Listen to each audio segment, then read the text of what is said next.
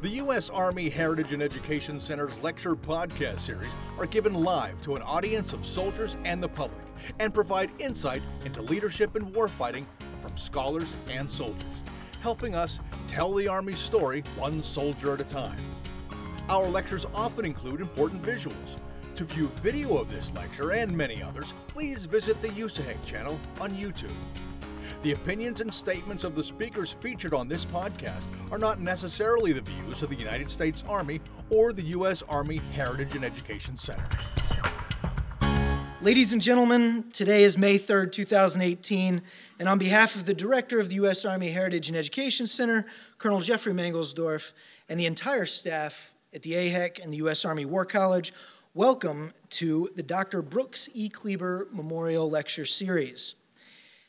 The speaker's featured book tonight, as you saw, is on sale behind the lecture room and also in our bookshop, and we will have the author signing the books after the lecture. All proceeds from the book sales go to the Army Heritage Center Foundation to help in all their efforts to help us out here at the AHEC and support us here at the AHEC. Now, tonight's lecture honors the memory of Dr. Brooks E. Kleber, the former Deputy Chief Historian of the Office of the Chief of Military History. Brooks Kleber was a native of Trenton, New Jersey, but graduated right here in Carlisle at Dickinson College in 1940.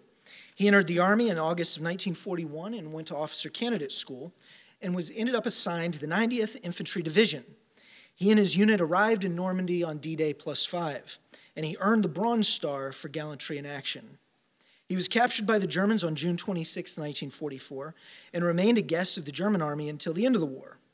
In early 1945, as the Allies closed in, the German Army began moving POWs away from the more vulnerable camps. Brooks Kleber was ordered to make one of these moves, and when he went, he took with him 2 books in addition to his personal effects. The books were titled A History of Colonial America and The Common People, 1746 to 1938. It says a great deal about the man that he treasured those books enough to carry them with him throughout the remainder of the war until he was liberated by American troops in 1945. After being honorably discharged from the Army in 1945 and returning to civilian life, he entered the University of Pennsylvania, where he completed his master's and his doctorate. While pursuing his doctorate, he was hired in 1950 as the historian for the U.S. Army Chemical Corps.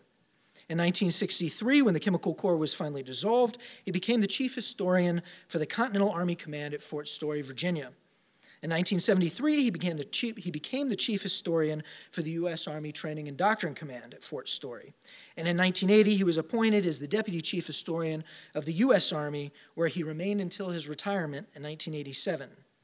Dr. Kleber was active in the U.S. Army Reserve from his discharge in 1945 until his retirement in 1987, attaining the rank of colonel. Near the end of his career, Dr. Kleber presented the books he carried as a POW to the U.S. Army Military History Institute, now a part of the U.S. Army Heritage and Education Center. And we are pleased and humbled to preserve both them and the story of the sacrifice they represent. Those books are on display in our reading room if you would ever like to swing by and take a look at them. So tonight, and all the other Brooks Kleber Memorial Lectures, we honor Dr. Brooks Kleber's memory by presenting the next in our series of lectures. So now I'm honored to present our speaker for tonight, Dr. Michael Nyberg. Dr. Nyberg is the inaugural chair of the War Studies of the United States Army War College. His published work specializes in the First and Second World Wars, notably the American and French experiences. The Wall Street Journal named his Dance of the Furies, Europe and the Outbreak of World War I, as one of the 5 best books ever written about the First World War. So, ladies and gentlemen, please help me welcome Dr. Michael Nyberg. Thanks, Carl. Well, thank you, Carl. Thank you, Colonel Mangelsdorf. Thank you to my students, my colleagues, my friends who have come out on this beautiful, beautiful, finally beautiful, warm night here in Pennsylvania. It's fantastic to be back at AHEC. It's fantastic to be in this facility that has been absolutely central to my research and to my work since even before there was this building, back when it was the old MHI over in Upton Hall, where I came to do some of my initial dissertation research. So it's really a pleasure to be here, and some of the sources from this talk actually came from the reading room right over here. So if you haven't had a chance to explore it, if you've never been over there, I highly recommend that you do it. We talk a lot in the United States about how the First World War put the United States on the global stage. And I'd like here to discuss that theme and some of the complications, both intended and unintended, that flowed from it.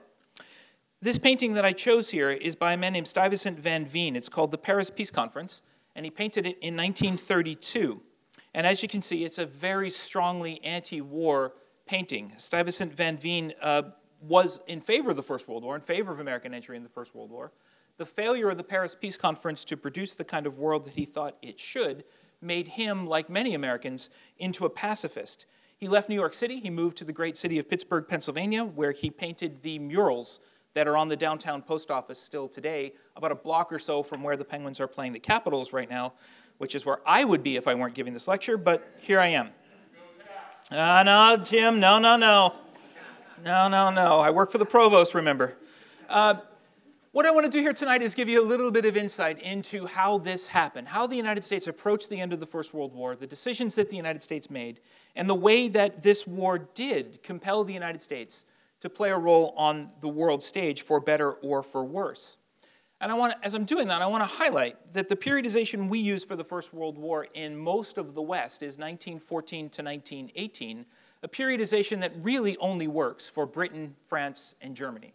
For most of the rest of the world, this conflict either began before, as it does for Serbia, or it starts a little later, as it did for Italy, or it ends in the 1920s. So this is a kind of artificial periodization that we tend to use here. And the First World War period we conceive in the West really as ending on June 29, 1919, when the Paris Peace Conference ended and the Treaty of Versailles was signed. For other people, the First World War created conflict, as conflicts began in Central and Eastern Europe. And there's big debate among historians as to the exact reasons for all of this, but I don't want to get into that here today. What I want to do is talk about this man, who I want to use as a kind of symbol of the transition in American power and American thinking as the First World War came to an end. His name is William Lynn Westerman, and in the summer of 1917, he was more or less minding his own business and living a life of the mild-mannered professor. He kind of looks like a mild-mannered professor there. He was, in fact, a professor of ancient history at the University of Wisconsin from the small town of Belleville, Illinois, and he was a specialist on reading papyrus scrolls. You're probably wondering why I'm telling you this. He was, in fact, partly educated in Germany, and a couple of months into the new semester at the University of Wisconsin, he was named to this group, or invited to join this group. There he is in the square up there. This is a group called the Inquiry, which in 1921 reformed as the Council on Foreign Relations. In September 1917, the Inquiry was given permission to form as the world's first true think tank. This is September 1917. This is well before the end of the war had begun to come in sight. President Wilson's advisor, Colonel Edward House, thought it might be a good idea to start to get some academics together to think about what the post-war world might look like and how to advise the President and the State Department on exactly what kinds of things the Americans ought to be thinking about as the war came to a close. The papers are today at Yale University, as are some of the maps that I'm about to show you. One of the papers is a note from Edward House to the committee members telling them, spend whatever you need to spend, send me the receipts, which is a nice thing to have. That's an open-ended grant right there. There are some fairly well-known individuals on here. Sitting in the front row is a man by the name of Isaiah Bowman, later to become president of Johns Hopkins University and to become a chief advisor to President Franklin Roosevelt on what the post-war world should look like after the next World War. Bowman was a geographer who particularly interested himself in East Asia and in the Middle East. Why am I telling you all this? In the summer of 1917, William Westerman was looking at papyrus scrolls. In December 1919, William Lynn Westerman is in a room in Paris where a decision is about to be made about whether the Turkish capital of Constantinople should stay in the state of Turkey or whether the Allies should give it to Greece.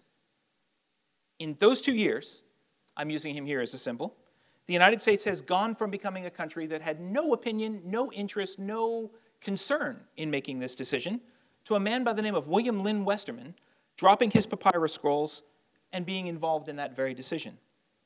At that meeting, an English official by the name of Lionel Curtis told Westerman that the British could not take on any new mandates for what he called, quote, the development of backwards peoples. We have more than enough, end quotation. He told the United States that it was time for America to come in and help. Would the United States, he asked Westerman, take control of the Dardanelles, Constantinople, Armenia, and part of Anatolia, while the world community figured out what to do with them. This is obviously way above Westerman's pay grade, and it creates a big problem for the United States. The United States was not bound by any diplomatic agreement that it had not signed, it had not declared war on the Ottoman Empire, and it had no stated policy as to what should happen to the Ottoman Empire at the end of the war. Nevertheless, there they were. Westerman realized exactly the position that he was in. He understood how uninformed he was. He understood how uninformed the members of the inquiry were. He especially recognized how uninformed the members of the State Department were, and above all, how uninformed President Wilson was. He said, quote, "No one knows just what is in the president's mind beyond vague phrases and beautiful ideas." Here's one of those vague phrases and beautiful ideas. This is point 10 of Woodrow Wilson's famous 14 points, which reads that the people of Austria-Hungary, whose place among the nations we wish to see safeguarded and assured, should be accorded the freest opportunity to autonomous development. Good luck making policy on the basis of that. Grace is shaking her head yes, so I'm taking that to be a good sign since she's from the State Department. Forget for a moment the vagueness inherent in this idea. The United States had only declared war on the Austro-Hungarian Empire very late in the war, and then only symbolically. The U.S. was not bound by previous diplomatic agreements on the future of the Austro-Hungarian Empire, and the United States had absolutely no plans to get involved in Central Europe. Yet there was the inquiry making suggestions to the President and the State Department about what they should do. Woodrow Wilson's only guidance to them was, "Tell me what is right, and I will fight for it." Why? What is pushing the United States into this position? One, I think, is that the United States is the only great power really left on the board at the end of the First World War. Germany is, of course, defeated. Russia is in the middle of civil war. Great Britain certainly has its hands full with trying to put its empire back together. And the French are showing an interest to be involved, but little power to do it. Second, and the big problem for Woodrow Wilson, was the universalist nature of his message. Wilson did not argue that the things he was talking about were only good for certain parts of the world. At least in his rhetoric, he said that these were universal values. Now, when push comes to shove, Wilson backs off that considerably. And third, and maybe most important, American leaders saw a need to separate America's vision from the vision of Vladimir Lenin and the Bolsheviks. They worried that if the United States did not demonstrate leadership in this, the peoples of Central and Eastern Europe would merely turn to Lenin and the Bolsheviks. Even if the United States did not want to be involved, it had largely spun this web for itself. Or, as Wilson said to his propagandist George Creel, quote, "I am wondering whether you have not unconsciously spun a net for me from which there is no escape," end quote. It's a classic Woodrow Wilson passive-aggressive comment. So the inquiry got to work. They did detailed work. They started looking for reliable information on Central Europe. This is the former Austro-Hungarian Empire. Who lives there? What language do they speak? What ethnicity do they identify themselves as? What do they do for a living? The maps go all the way down to oat and rye production in various parts of the Austro-Hungarian Empire. It's a progressive mindset. The answer is out there. It's just a question of finding enough data and enough analysis to come up with the right response. Railroad lines are important to them. Canals. Who are these people? Which of them rises to the level of nation? Which of them should get their own state? And will those states be ethnically consistent, economically sustainable, and capable of defending themselves when push comes to shove? I should note, this is a virtually ahistorical approach, by which I mean the members of the inquiry are not interested in how these people came to live in these places or in their own vision of themselves. They're only interested in these kind of snapshot data. Right? They think the history is just going to cloud matters. That is, they're aware of the problem. And it's interesting to me that there aren't many historians involved, except for someone who studies ancient papyrus scrolls, which isn't exactly the field that I would have picked. They are largely geographers. They are economists. They are agronomists, trying to figure this way through. One of the commissioners on the inquiry understood the problem quite clearly, saying that if you went by this logic, Italy could well lay a claim on New York City, given the number of Italians living there. Nevertheless, they came up with ideas. This is another map. All these maps are in Yale University today. They're in the Spencer Library because that's where Edward House's papers are. This is an idea that predated the First World War. I thought this was an inquiry map. I was just at a conference in Trento in Italy, which is that black triangle in the bottom left-hand corner of that map. And they showed me a version of this map completely by coincidence that actually dates to 1910. The idea here is to recreate the Austro-Hungarian Empire not as a series of individual states, but to recreate it as a federated republic with one central government. An interesting idea that, of course, does not come to pass. The inquiry also understood the other central problem that they faced. It might be one thing for the United States to put out ideas about what they thought the world ought to look like at the end of the war, but how would the United States enforce those ideas? What would be, to use the Carlyle vocabulary, the instruments of power that the United States could use? Would the United States send an army into Central Europe to enforce these borders? Very few people think they will. Will the United States use economics as a way to force the Europeans to accept his vision? Again, something Wilson did not want to do. Could a League of Nations or some other supranational organization step in and do this? And would the people living in this part of the world accept these borders? All really good questions. And the even larger question, what will this part of the world look like if the United States does nothing at all? Could it look worse? It is, to use the phrase that we've used here at the Army War College for a couple of years, a wicked problem, by which we mean a problem that really has no solution, a problem that's going to upset 49% of people no matter what you do. This is a particularly interesting idea. It's going to create a Yugoslav state, a greater Slav state, and a Czechoslovak state with a corridor created in between to connect them. I'm not exactly sure how they thought that this might work. What's interesting to me about this map is the way in which so many possibilities are open, so many potential answers to the problem of what to do with this area of Central and Eastern Europe, and what the United States' role really ought to be in putting this into place. Or should America's role be to do nothing, which is, of course, always an option. The inquiry believed that they weren't there to make policy recommendations as much as they were to provide information. Nevertheless, in the very structuring of these maps, they're making recommendations. They're putting ideas on the map. I've seen a couple of my military colleagues here shaking their heads a little bit, and you're right to do it, because the question, of course, becomes, how can you actually put this into practice? And one man who thought you could not put this into practice has his papers right here in this building, and that is one of the guys I think who had the best understanding of what the end of the war was going to look like, and that's General Tasker Bliss. And I want to talk about him just a little bit because he is so interesting. He is a native Pennsylvanian, former commander of the U.S. Army War College, and a man who, when stressed and confused, liked to read Thucydides in the original Greek. Got that, Chris?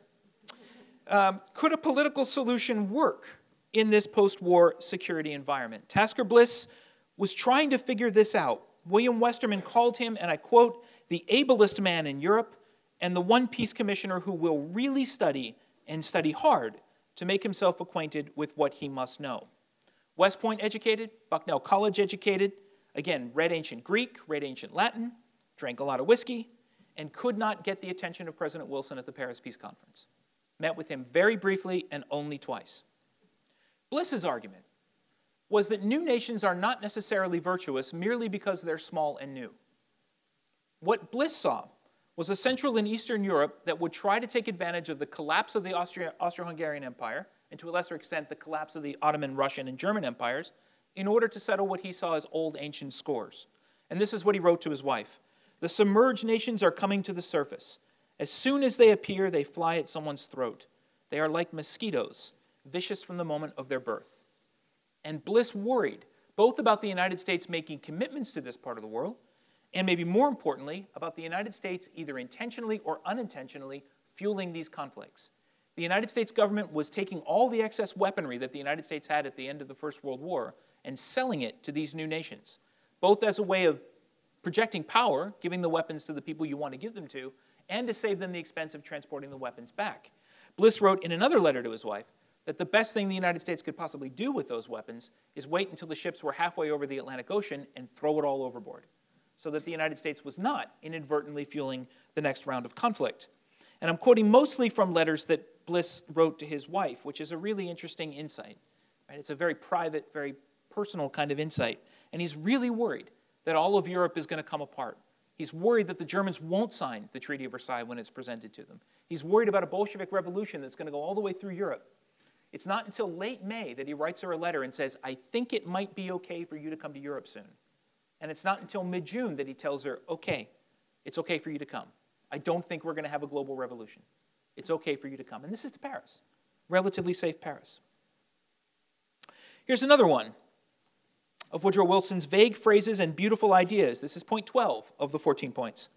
The Turkish portion of the present Ottoman Empire should be assured a secure sovereignty, but the other nationalities, which are now under Turkish rule, should be assured an undoubted security of life and an absolute unmolested opportunity of autonomous development, and the Dardanelles should be permanently opened as a free passage to the ships and commerce of all nations under international guarantees. I kind of get the second part of that. Again, figuring out the first part of that is going to be incredibly complicated. Again, forget the vagueness of the idea. The United States never declared war on the Ottoman Empire at all. The United States never had any conflict with the Ottoman Empire. The United States had absolutely no plans to get involved in the Middle East. Yet here's Woodrow Wilson talking about recreating the Turkish and Ottoman portions of the empire, and there's William Westerman sitting in a meeting to determine whether Constantinople, one of the world's most important cities, will remain in Turkish hands or be given to the Greeks as compensation for the war. This is a remarkable moment of American power coming to the fore. The Americans learn about this. Some of you may know about this. This is a map called the Sykes-Picot Agreement, initially the Sykes-Picot-Sazonov Agreement, done in 1915. At the beginning of the First World War, neither Britain, nor France, nor the Russians wanted to see the Ottoman Empire torn apart. They wanted it to remain in place, but they wanted it weaker. By about the middle of 1915, after Gallipoli, after Mesopotamia, after news about the Armenian genocide, the great powers changed their minds and decided that it would be perfectly fine to tear the Ottoman Empire apart. And they came up with this map, which is now today called the Sykes-Picot Agreement, although the Russians were initially involved as well. Everything you see that's in pink there, which is roughly today's modern Iraq, most of modern Iraq, will go directly to the British Empire. Everything that's in blue, which includes parts of what are today Israel, Lebanon, Syria, and Turkey, will go to the French. Everything that's in Area A there will be administered by the French in the name of the international community. Everything that's B in there, roughly today's Jordan and parts of Iraq, will be administered by Great Britain. Top secret, no one's supposed to know about it. Most people in Britain and France don't even know about it. And you'll notice a little yellow area on the map they couldn't figure out what to do with, that they decided to call Palestine, a term that the Ottomans didn't really use. They decided to revive it. We'll figure out what to do with Palestine later. We're 70 years on from, well, more than, we're 100 years on from that decision. In 1918, 1917, when the Bolsheviks take over Russia, they go into the state archives and they find this map and the negotiations that went behind it. And to embarrass the British and the French, they publish it. In other words, they try to tell the rest of the world, look, the British and French really are fighting this war to extend their own empires.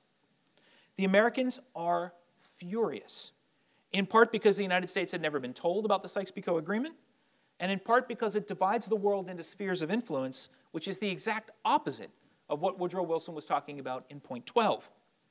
The Americans were angry. They were also angry with the British response, which was to say to the Americans, look, if you're really unhappy about this, why don't you take the mandate? We'll create an Area C out here that is Armenia and the north coast of Turkey, and they even hold out the lure that maybe the Americans would like to have an Area D, which would be Palestine. And the American response is, absolutely not. That's not what we're in this war for. That's not what we're here to do. The Americans also know, as do the British and the French, that this Sykes-Picot Agreement conflicts with promises made to an Arabian prince, I shouldn't say Saudi, an Arabian prince named Emir Faisal, who I'll show you in just a minute. It also conflicts with something called the Balfour Declaration, which promised that Palestine could become a homeland for the Jewish people, probably some way inside the British Empire when all this is over. The United States government was not a party to any of those agreements. So the United States has a couple of options. It can go along with these agreements, being fully aware that it doesn't like any of them, or it can try to revise them in the face of opposition from the British and the French themselves. To the best of my knowledge, nobody, at this time period anyway, took the step to say, why don't we figure out what these people actually want? Which is consistent with Woodrow Wilson's vision that some peoples got that right and some peoples didn't. The Czechs, the Hungarians, they get that right. Whoever's living in the Middle East is not. Tasker Bliss, in particular, was furious about the way that these decisions were being reached. Bliss understood the United States was now in an extremely tough position.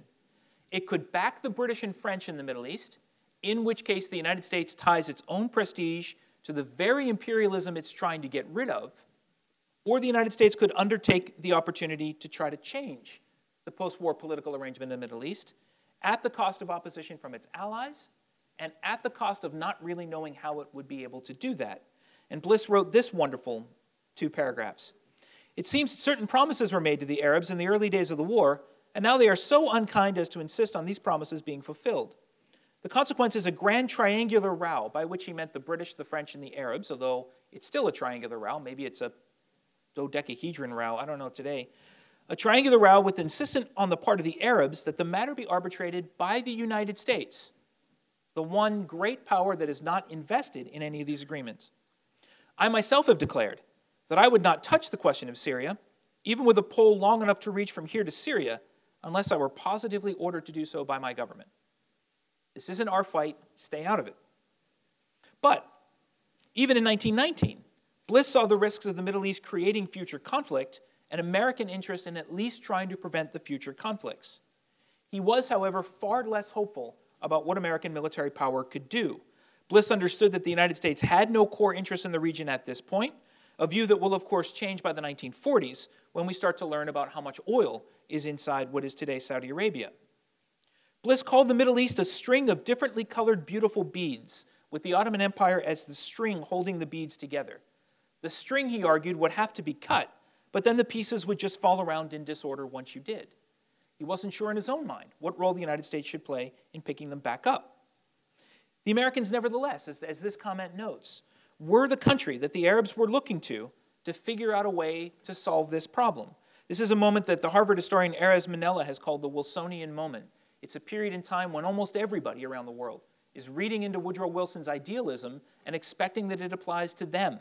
People like Wen Ai Kwok, a Vietnamese patriot who came to Paris hoping to meet with Woodrow Wilson. He doesn't, so he goes to Moscow, changes his name to Ho Chi Minh, and begins to think about Bolshevism as an answer instead. Leaders in Egypt, in Korea, Kenya, all over the world are starting to become disenchanted with the obvious reality in front of them that Woodrow Wilson is saying one thing, but the Americans mean something else. I don't think Tasker Bliss would be terribly surprised to know that we are still in the Middle East 100 years later, and that it is just as complicated a place now as it was then. This is Emir Faisal. He's played by Omar Sharif in the T.E. Lawrence movie. Faisal told Westerman that he had not freed Syria to make it French. He, Faisal, was now ready to let the blood run out of his body to free it from the French. Does the United States want to see a war in Syria? Does it want to see violence affecting one of its principal allies? The Americans were by and large not terribly impressed with the Arabs. The Americans said that they had a sense of superiority and entitlement, and Westerman said the Arabs were, quote, like children, pleased at being noticed, vain and superficial, close quote. Nevertheless, Westerman, like most Americans, became a deep admirer of Emir Faisal, who wanted to create a federation of Arab states with himself at the head, what Westerman called a kind of Arab George Washington. He was a Hashemite, which meant that he had connections back to the Prophet Muhammad.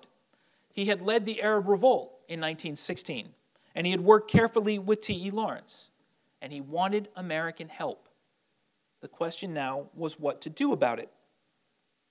Westerman wanted the Americans involved in the region because he thought the Americans were better positioned than the British and French, who, because of their imperial past in this region, would never be trusted by the locals, and he wanted the chance for the United States to prove that the Americans meant what they said. He wanted the Americans to use rhetorical, moral, economic, and if necessary, military power to back up a just and lasting peace in the Middle East. Good luck. And you can see what Westerman said here. Voila, great is Lawrence and great is Faisal. I am a convert. There's Emir Faisal right there, dressed in Arab headdress for the Paris Peace Conference. There is T.E. Lawrence in his British uniform and an Arab headdress in a very, very unusual role at the Paris Peace Conference, a British officer serving as an advisor to Emir Faisal. What is to become of the Middle East in its post-Ottoman Empire phase? What part should the United States play in it? These questions are first asked in 1919, and we are asking them still today. Those questions are now on the table in a way they never could have been in 1914, when no state, not Russia, not Britain, not France, certainly not the United States, thought that they would be facing this kind of a situation. A colleague of mine who studies the Middle East refers to what we're dealing with now in the Middle East, the wars there now, as the wars of the Ottoman succession. His argument being that we still haven't figured out how to pick up those beautifully colored beads and figure out how to go together. Now, just to give you the little footnote here, in 1921, the British made the decision that although Emir Faisal was from Arabia, he was not going to get the Kingdom of Arabia. They sent him instead to Iraq, a place he had never been, and they set up a plebiscite that gave a 97% approval for him to become King Faisal I of Iraq, a country made up of Kurds, Shia, and Sunni that the Americans and British thought might somehow hold together. Arabia was given to his rival family, the Sauds, which is why it's now called Saudi Arabia. And although the British were instrumental in giving the Sauds Arabia, the Sauds and the British never really trusted each other, with Saudi officials even then looking to the United States for help and for support. Those links, of course, are still important, and they're still central to U.S. grand strategy in the Middle East. Faisal's brother was given the kingdom of a new place called Transjordan, where his descendant, I think his great-grandson, is still the king on the throne. This man's grandson, Faisal II, was king of Iraq in 1958 when he was assassinated by a coup that paved the way for the Ba'ath Party in Iraq. So as I tell my family, everything comes back to the First World War. Everything. Westerman wrote, "The net result in Syria is another bit of poison which will rot the Near East until the distant day when the Arabs and all the East shall definitively discard the unjustified assumption of Westerners embodied in the formula of white man's burden." Now, the United States got out of what Westerman called the Syria trap, but only temporarily and not to anybody's satisfaction. British diplomats at the Paris Peace Conference proposed an international commission to undertake a fact-finding trip to Syria to find out what the Syrians wanted. Now, they didn't do this because they were concerned about the Syrians. They did this because they knew whatever the Syrians voted for, they would vote to reject the French, which is what the British were trying to get at that moment. The French were livid because they knew exactly what the British were up to, and they knew that no Syrians would express a desire for French protection. Faisal, by contrast, was so happy that he drank his first and only glass of champagne of his life. The result was a war between the French and the Syrians that also further divided the Druze, Christian, and Sunni communities and Shia communities apart. France also made the decision to make governing this part of the world easier to break away the mostly Christian provinces away from Syria and create the new nation of Lebanon. Syria, of course, remains what Westerman called that bit of poison, with no easy answer in sight and no obvious role for the United States to play, especially after American rejection of the League of Nations. Tough enough? I'm going to give you one more quick case study. Why not? In red is the Shandong Peninsula. Prior to 1914, the economic concessions in the Shandong Peninsula belonged to the German Empire. It's Germany's main possession on the mainland of Asia, East Asia. In 1915, Japan mostly took it over. In the post-war period, Chinese officials came to the Americans and said, if you believe what you say, and national self-determination is to govern the future of peoples, the Shandong Peninsula is 99% Chinese. This should be the easiest decision you ever make. Japan, however, went to the United States and said, we were part of the winning coalition. We're the ones who physically went in and took the Shandong Peninsula. We want the economic concessions that had belonged to Germany. Almost all Americans believe that the Shandong Peninsula should go back to China.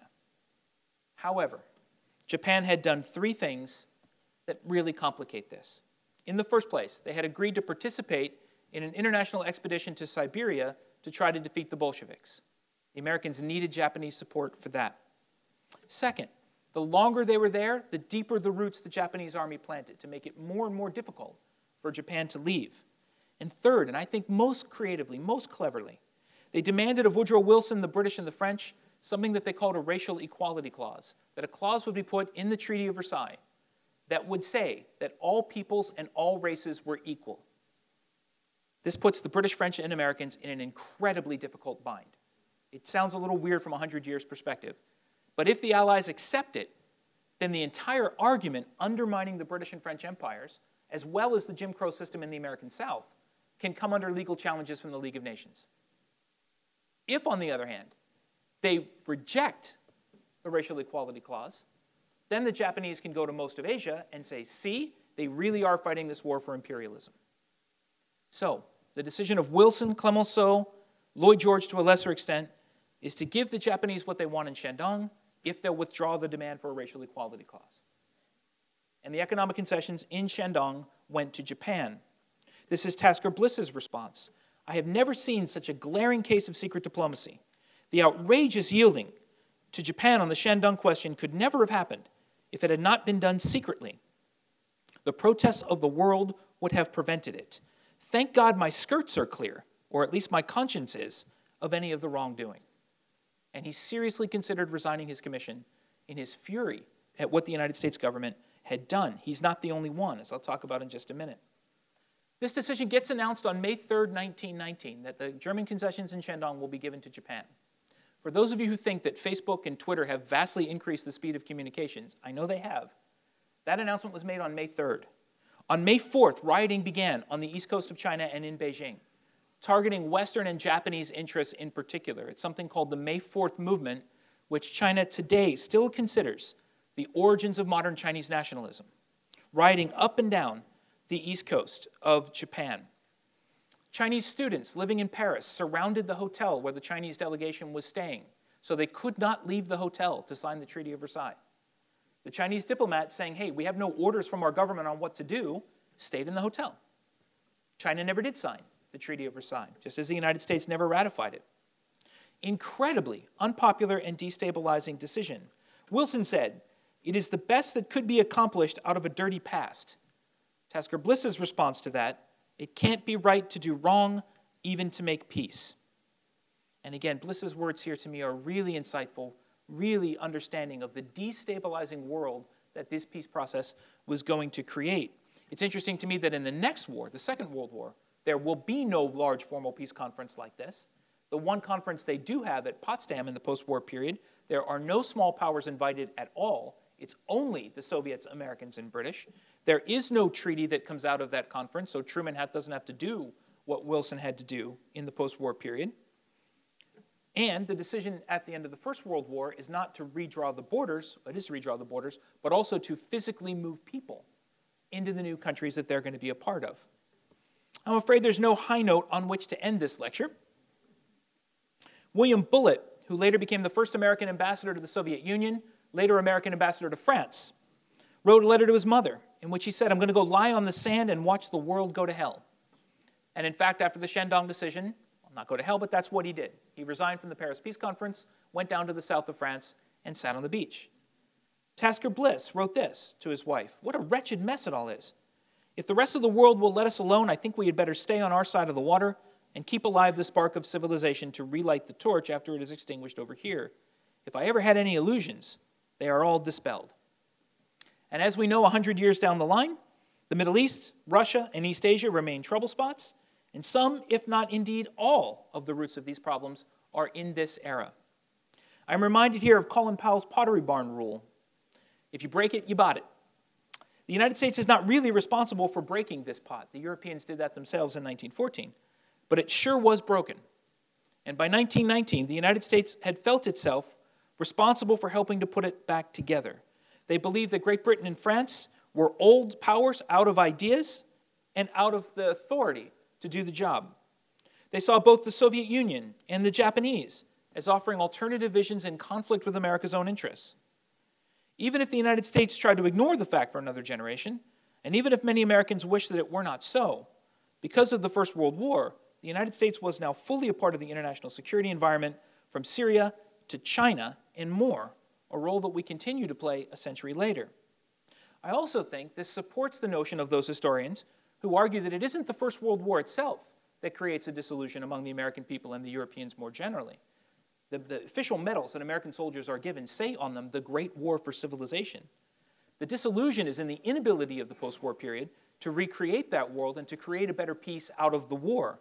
Woodrow Wilson himself believed that war was a sin, but that sin could be redeemed by a righteous peace. By June of 1919, almost everyone who looked at the Paris Peace Conference realized that they weren't going to get that. We are still living with the consequences of those decisions a century later. Thank you, and I'll be happy to take any questions that you might have.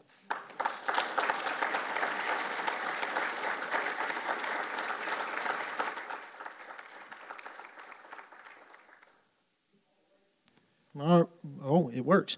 All right, ladies and gentlemen, if you have a question, please raise your hand. Again, we do have a pretty big crowd here, so if we see a lot of hands, let's limit ourselves to one question at a time, and we can always come back if there's enough time. So who can we get started? Right here in front. Yes, sir. A thoroughly depressing presentation. Thank you. Made even worse by the fact that had Bliss and the others who were interested in solving the problem been able to solve the problem, been able to come up with something, Wilson was not in a position to sell it to the American people. Yeah, so I'm reminded, someone just passed something to me by social media a little while ago that said that you can't treat history like a glazed donut. If you enjoy only the sweet part, you're still left with the hole in the middle. So what I think that means is we can't tell ourselves a history that makes ourselves feel comfortable. We have to accept the reality of history as it was. What I think this really opens up is two kind of major American theories about what to do in the post-war world. There is the Wilsonian argument that American interests will be best served by creating positive, strong international organizations that the U.S. will be a part of. Then there's the argument by Theodore Roosevelt, Henry Cabot Lodge, and many others that American interests are actually best served by staying as far away from organizations like that as you possibly can. What was interesting to me was in the last presidential election, you saw those two ideologies remain quite strong. So it's really a discussion that begins here in 1919, and it's one that has continued all the way through the century. So I take your point. Wilson, I think, thought he could either use the force of his personality or the force of the argument to win over the American people, and he was wrong, and with the consequences that we know about today.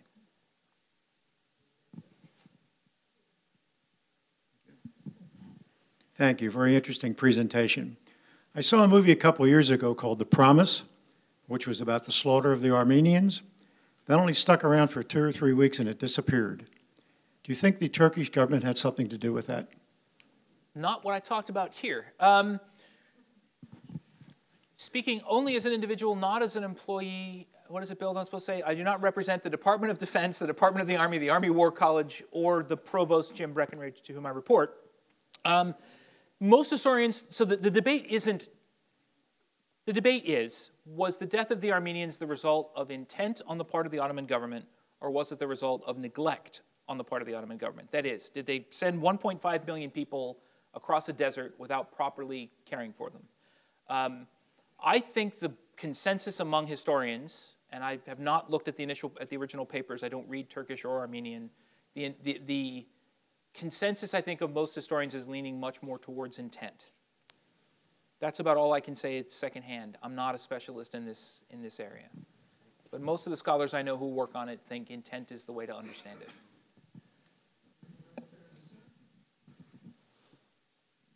Yeah, yes, sir. Although the four powers after World War II learned lessons from how World War I was concluded, could you find out why they did not go out of their way to solve the mistakes made in the Middle East after World War II? So it's really interesting. So I did do a book on the Potsdam Conference. And what I was fascinated by, and still really can't fully explain, 3 weeks of discussion at Potsdam, there is no mention of the Holocaust. There is no mention of what to do with the surviving Jews. There is no mention of the Middle East. They don't talk about it. I think there are two reasons. One, I think there is still an understanding that because Britain has the mandate for Palestine and Jordan, still legally and technically, Britain is the responsible official for the Middle East. They see it as an internal British problem. The other thing I think they see is that dealing with every little part of the world in 1919 is what broke the conference apart. What they want to do is deal with Germany, and they want to deal with the relationships between Britain, Russia, the United States, and to a lesser extent France, although France isn't invited either. Right? France doesn't get to come. The Poles get to come for 15 minutes, they're led into the room, they give a talk about what they want, and then they leave. That's it. So I think that it's two things. I think one is the understanding that the United States just can't interfere with what they consider an internal British matter, and it will remain that way until 1947-ish, when the United States starts to realize the British are really screwing this up, we have to step in. And there is an understanding that they're just not going to go through a laundry list of the world's problems. They're just not going to do it. They're going to deal with Germany, they're going to deal with Japan, we're done. But it was, to me, fascinating. They don't discuss it at all. We talk about disillusionment with liberal democracy post-Cold War. Do you think that there's a case to be made for a disillusionment with liberal democracy in a post-Versailles, like immediately in 1919, or not? So that question is raised a lot. Will the world be better served if the successor states of the Ottoman Empire and the Austro-Hungarian Empire, and to a lesser extent the Russian Empire, will those interests be better served if those states are democratic? Or will the interests be better served if they are reasonably enlightened autocrats, right? The argument here is you can't take a people, a group of people that aren't even a nation yet, that haven't even created themselves as a nation, and expect them to govern themselves. It's a little bit condescending, it's a little bit paternalistic, but the argument is you're actually better off if you get good strongman rulers in these places who help to move the states towards democracy. What I think happens is most Western leaders would prefer democracy, but they're okay if a non-democratic state comes in that does what it's supposed to do. So the problems in Central and Eastern Europe are really, so for example, Hungary gets treated much worse than Austria does at the end of World War I and the post-war peace treaties, because Austria went the relatively democratic way. Hungary had a Bolshevik revolution under Bela Kun for a little while. And the great powers want to send a message. If that's the direction you want to go, we're going to smack you down. If you want to become Czechoslovakia and try to look like something that looks like a parliamentary democracy, then we'll open up trade agreements with you, we'll exempt you from reparations, all that good stuff. So there is a sense that democracy would in the end be better, but there's also a clear sense, especially among the French, we want stability more than we want anything else. We need this part of the world to be calm. Anything else? Yes, sir.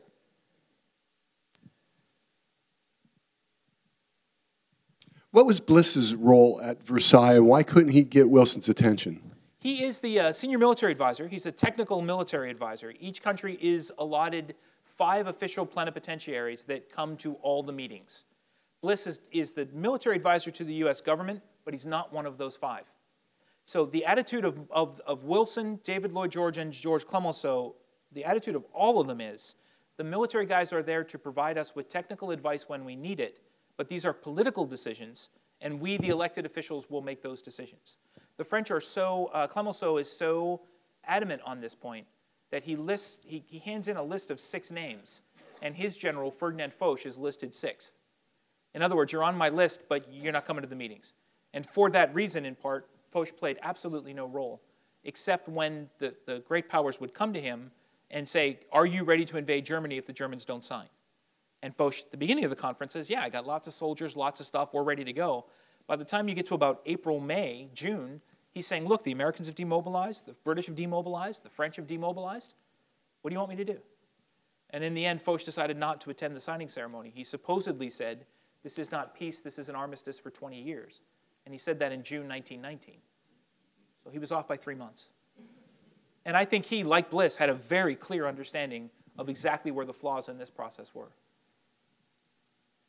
I have a question. How much of the problem is, okay, the French, British, U.S., Russians, maybe people don't like them, but how much of the problem is the people within the Middle East maybe don't like each other? Yeah. I mean, is that sort of a crux of a problem too? No, from what I can see, nobody's really even gotten that far in their thinking. The thinking is these people have been run by the Ottoman Empire. The Ottoman Empire was this terrible, autocratic, tyrannical, whatever.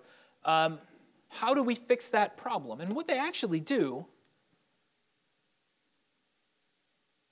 what they actually decide is that the people that live in the blue and the pink are kind of on the road to being grown up enough that maybe someday they can have democracy.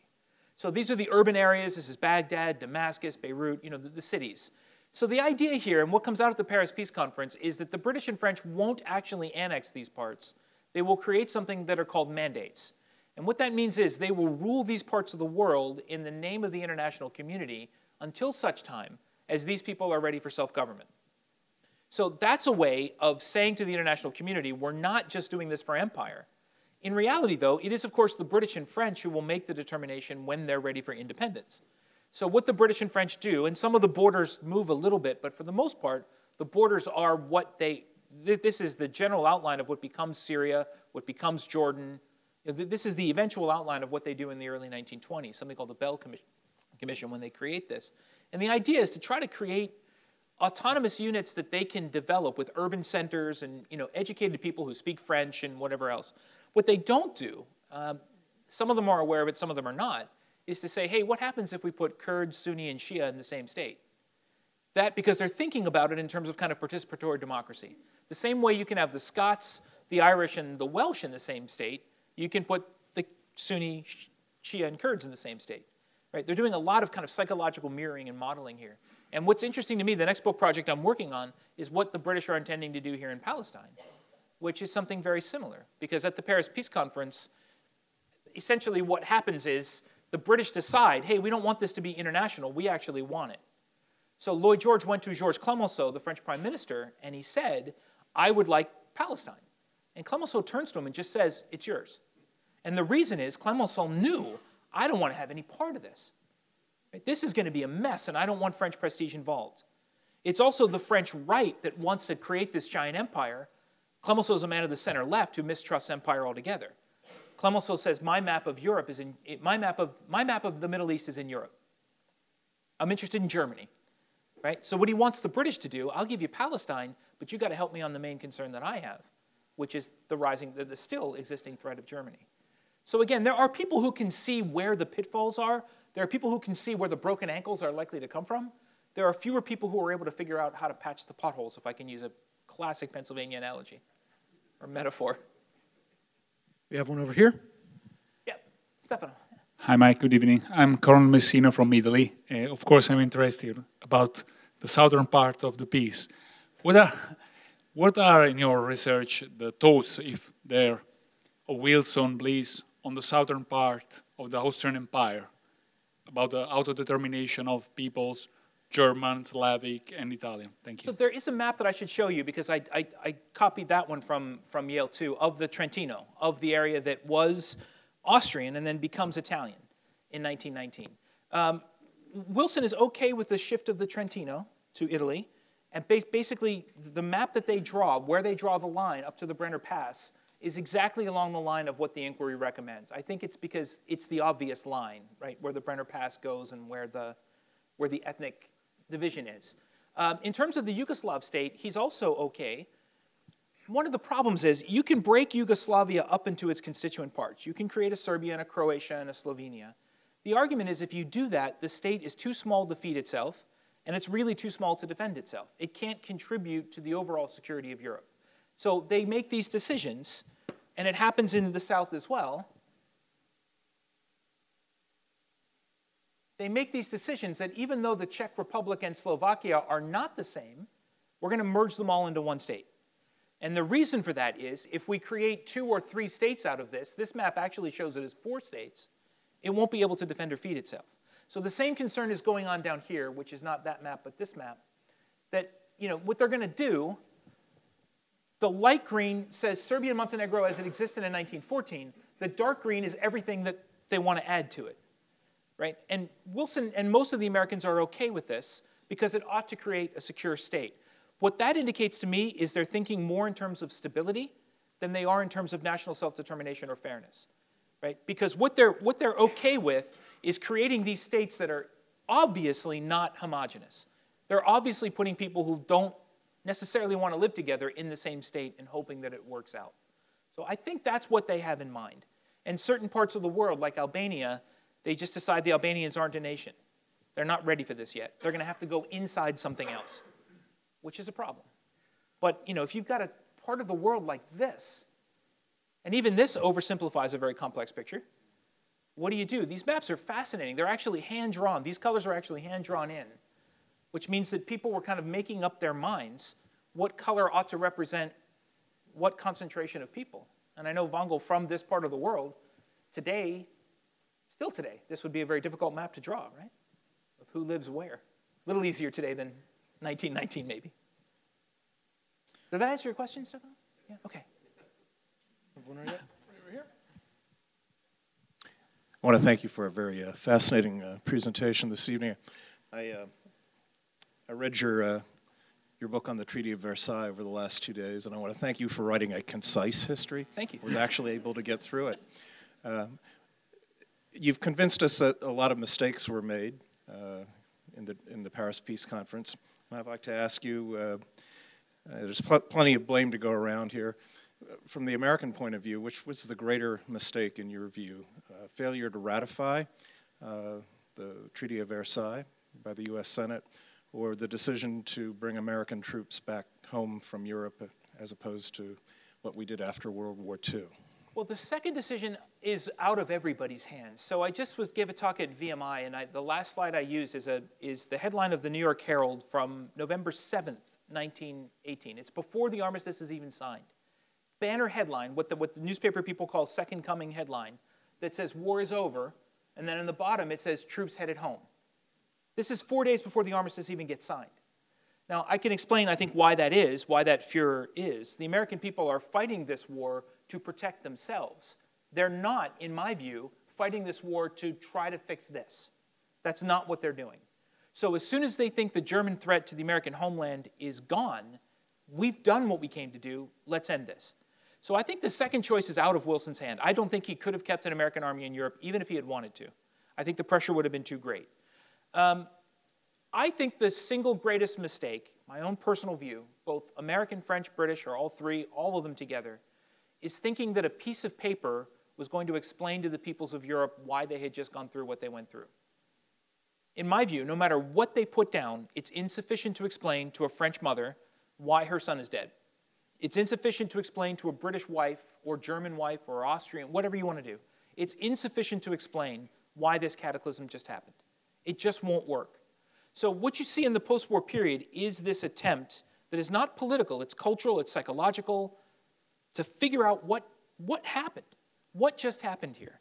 And that's why you see the rise of both Bolshevism and fascism, which in my view, their rise is explicable by the fact that they have an answer to that question.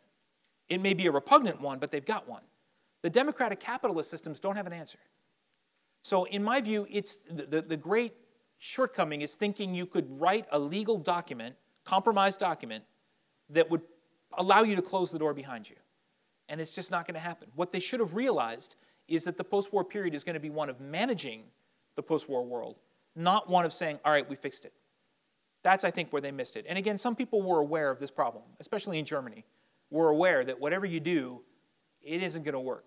And now you have these two competing ideologies that are coming up with very different explanations of what just happened. Long answer to your very good question. Sir? To what purpose did the government allow the Americans to fight in the Russian Civil War right after the war? No, the United States did not want its people fighting in the Russian Civil War. There is an American expedition to Archangel in North Russia, the so-called Siberian expedition, which is a little bit misnamed. That is your standard kind of mission creep problem. They're supposed to go and protect supply lines, and then to do that, we have to do this, and so on and so on. It's never popular. Americans are under British command, which is also never popular. It's never clear what the mission is. But in terms of individual Americans going over, that's the last thing the American government wants to see happen. The United States is really clear from the primary sources. The British, French, and Americans simply have no idea how to read Russia. They simply have no idea how to understand what's happening in Russia. And that leads to the ancillary question. If you sign a peace treaty, even if it's a perfect one, and there's no German signature on it, there's no Russian signature on it, there's no Chinese signature on it, then three very large countries in the world have no stake in its survival. And that's a problem they're all aware of from the start. They just don't know what to do about it. You can't invite the Bolsheviks to the peace conference, and you really don't want to invite the Tsarist forces either. You're hoping something in the middle would emerge, and that middle under Alexander Kerensky fell apart. It didn't work. So they really don't know what to do about Russia. And one of the first books about the Paris Peace Conference, a book called The Kings Depart, actually superimposes a hammer and sickle over a picture of the Big Four meeting in Paris, to give an idea of just how important this Russia problem was. Mm-hmm. Ladies and gentlemen, do we have any other questions? Oh, over there on the side. Thank you. One last question for me. When Archduke Ferdinand was killed on June 28, 1914, all the great powers had alliances. And there was a gentleman in Brussels, I believe, who wanted to stop the war. And he went to Paris, and he tried to talk sense into all the nations to try to stop the war in 1914. And he was assassinated by an artist. Jean Jaurès is the man you're referring to. And that's it. Yeah. And then, of course, when it all started, I always say that that assassination probably cost 100 million lives. So it may have, but Jaurès is an interesting guy. Jaurès was a French socialist. If you go to Paris today, there is a metro stop named after him in northeastern Paris, and you can still go to the restaurant where he got shot. You can sit in the same table, and there's a tile thing under you on the floor that has 31 July 1914. You can sit exactly where he was shot. What happens is Jaurès is in this meeting in Brussels at the end of July 1914 of international socialists. What's interesting to me about that meeting, the socialists have been thinking about war in Europe for a long, long time. They had been thinking about how to stop a war in Europe for a really, really long time. At that meeting in Brussels, the only conclusion they come to is if there's still a crisis in late August when we meet in Vienna, we'll talk about it then. In other words, the crisis hits so fast they don't think there is a crisis. So what happens is Jaurès, this French socialist, who's very well known, he's known all over Europe. Everybody would have recognized his picture and known who he was. Jaurès came back to Paris. He's a member of the French Chamber of Deputies, which gives him the right to bang on the door of the president and whatever, and leader of a major party. And he goes into the French president's office, Raymond Poincaré. The two men had a very bad relationship. And he says to Poincaré, what have you done? By the time I get off the train from Brussels, it looks like Europe's going to war. How did you screw this up? And Poincaré takes out all the diplomatic traffic, all the top secret stuff, and shows it to Jaurès and says, hey, the Germans are mobilizing on our frontier. I ordered French troops 10 kilometers off the border as a Pacific sign to the Germans. They're demanding we surrender fortifications. They're demanding the right to fly over French territory. They're talking about war on us. What did you want me to do? And Jaurès looks at the documents, goes to a meeting at this restaurant, and he meets with his friends, and he says, look, I don't think if we were in their position that we would have done anything differently than they did. We're going to finish our dinner, we're going to go next door, and we're going to publish a newspaper editorial urging the Socialist Party to support the war. It's a defensive war, therefore it's a just war. And 5 minutes after he says that, this man, Raoul Villain, sticks a pistol into the window and shoots him dead. So you're right, except that if he had not been shot, Jaurès' argument was going to be, we have to rally behind the government. And Poincaré, who hated Jaurès, went to the funeral and said, this is a true Frenchman at the funeral. So it's a little more complicated, though I fully take your point. And history does turn on these kinds of events rather quickly. So if you're ever in Paris and you want to do it, coincidentally, it's the same restaurant in Paris that served the first croissant, so it's called Le Croissant. And you can go there. It's under new management. I don't think the food is quite as good as it used to be, but you can still go there. And you can have a cassoulet, which is what he was eating when he was shot. All right, ladies and gentlemen, with that wonderful restaurant review,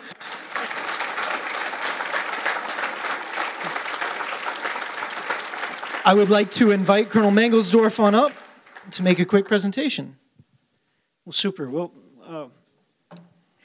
Michael, thank you so much. You've truly presented a pretty complex situation, and through Westerman and Bliss, really kind of individualized it, brought it down to a human level. Two guys, impossible missions, impossible tasks, and in a roundabout sort of way, done what we kind of try and do here at USA HEC, in that you presented a very much larger, complex issue through their individual stories. And so thank you very much for that.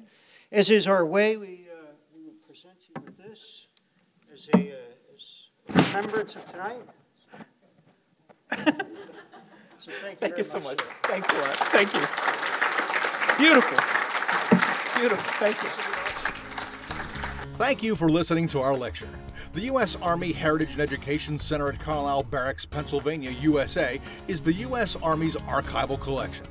To learn more about the Army's history or to plan a visit to our center, please visit us online at www.usahec.org. You can also follow us on Facebook, Twitter, and YouTube to learn more about our upcoming events.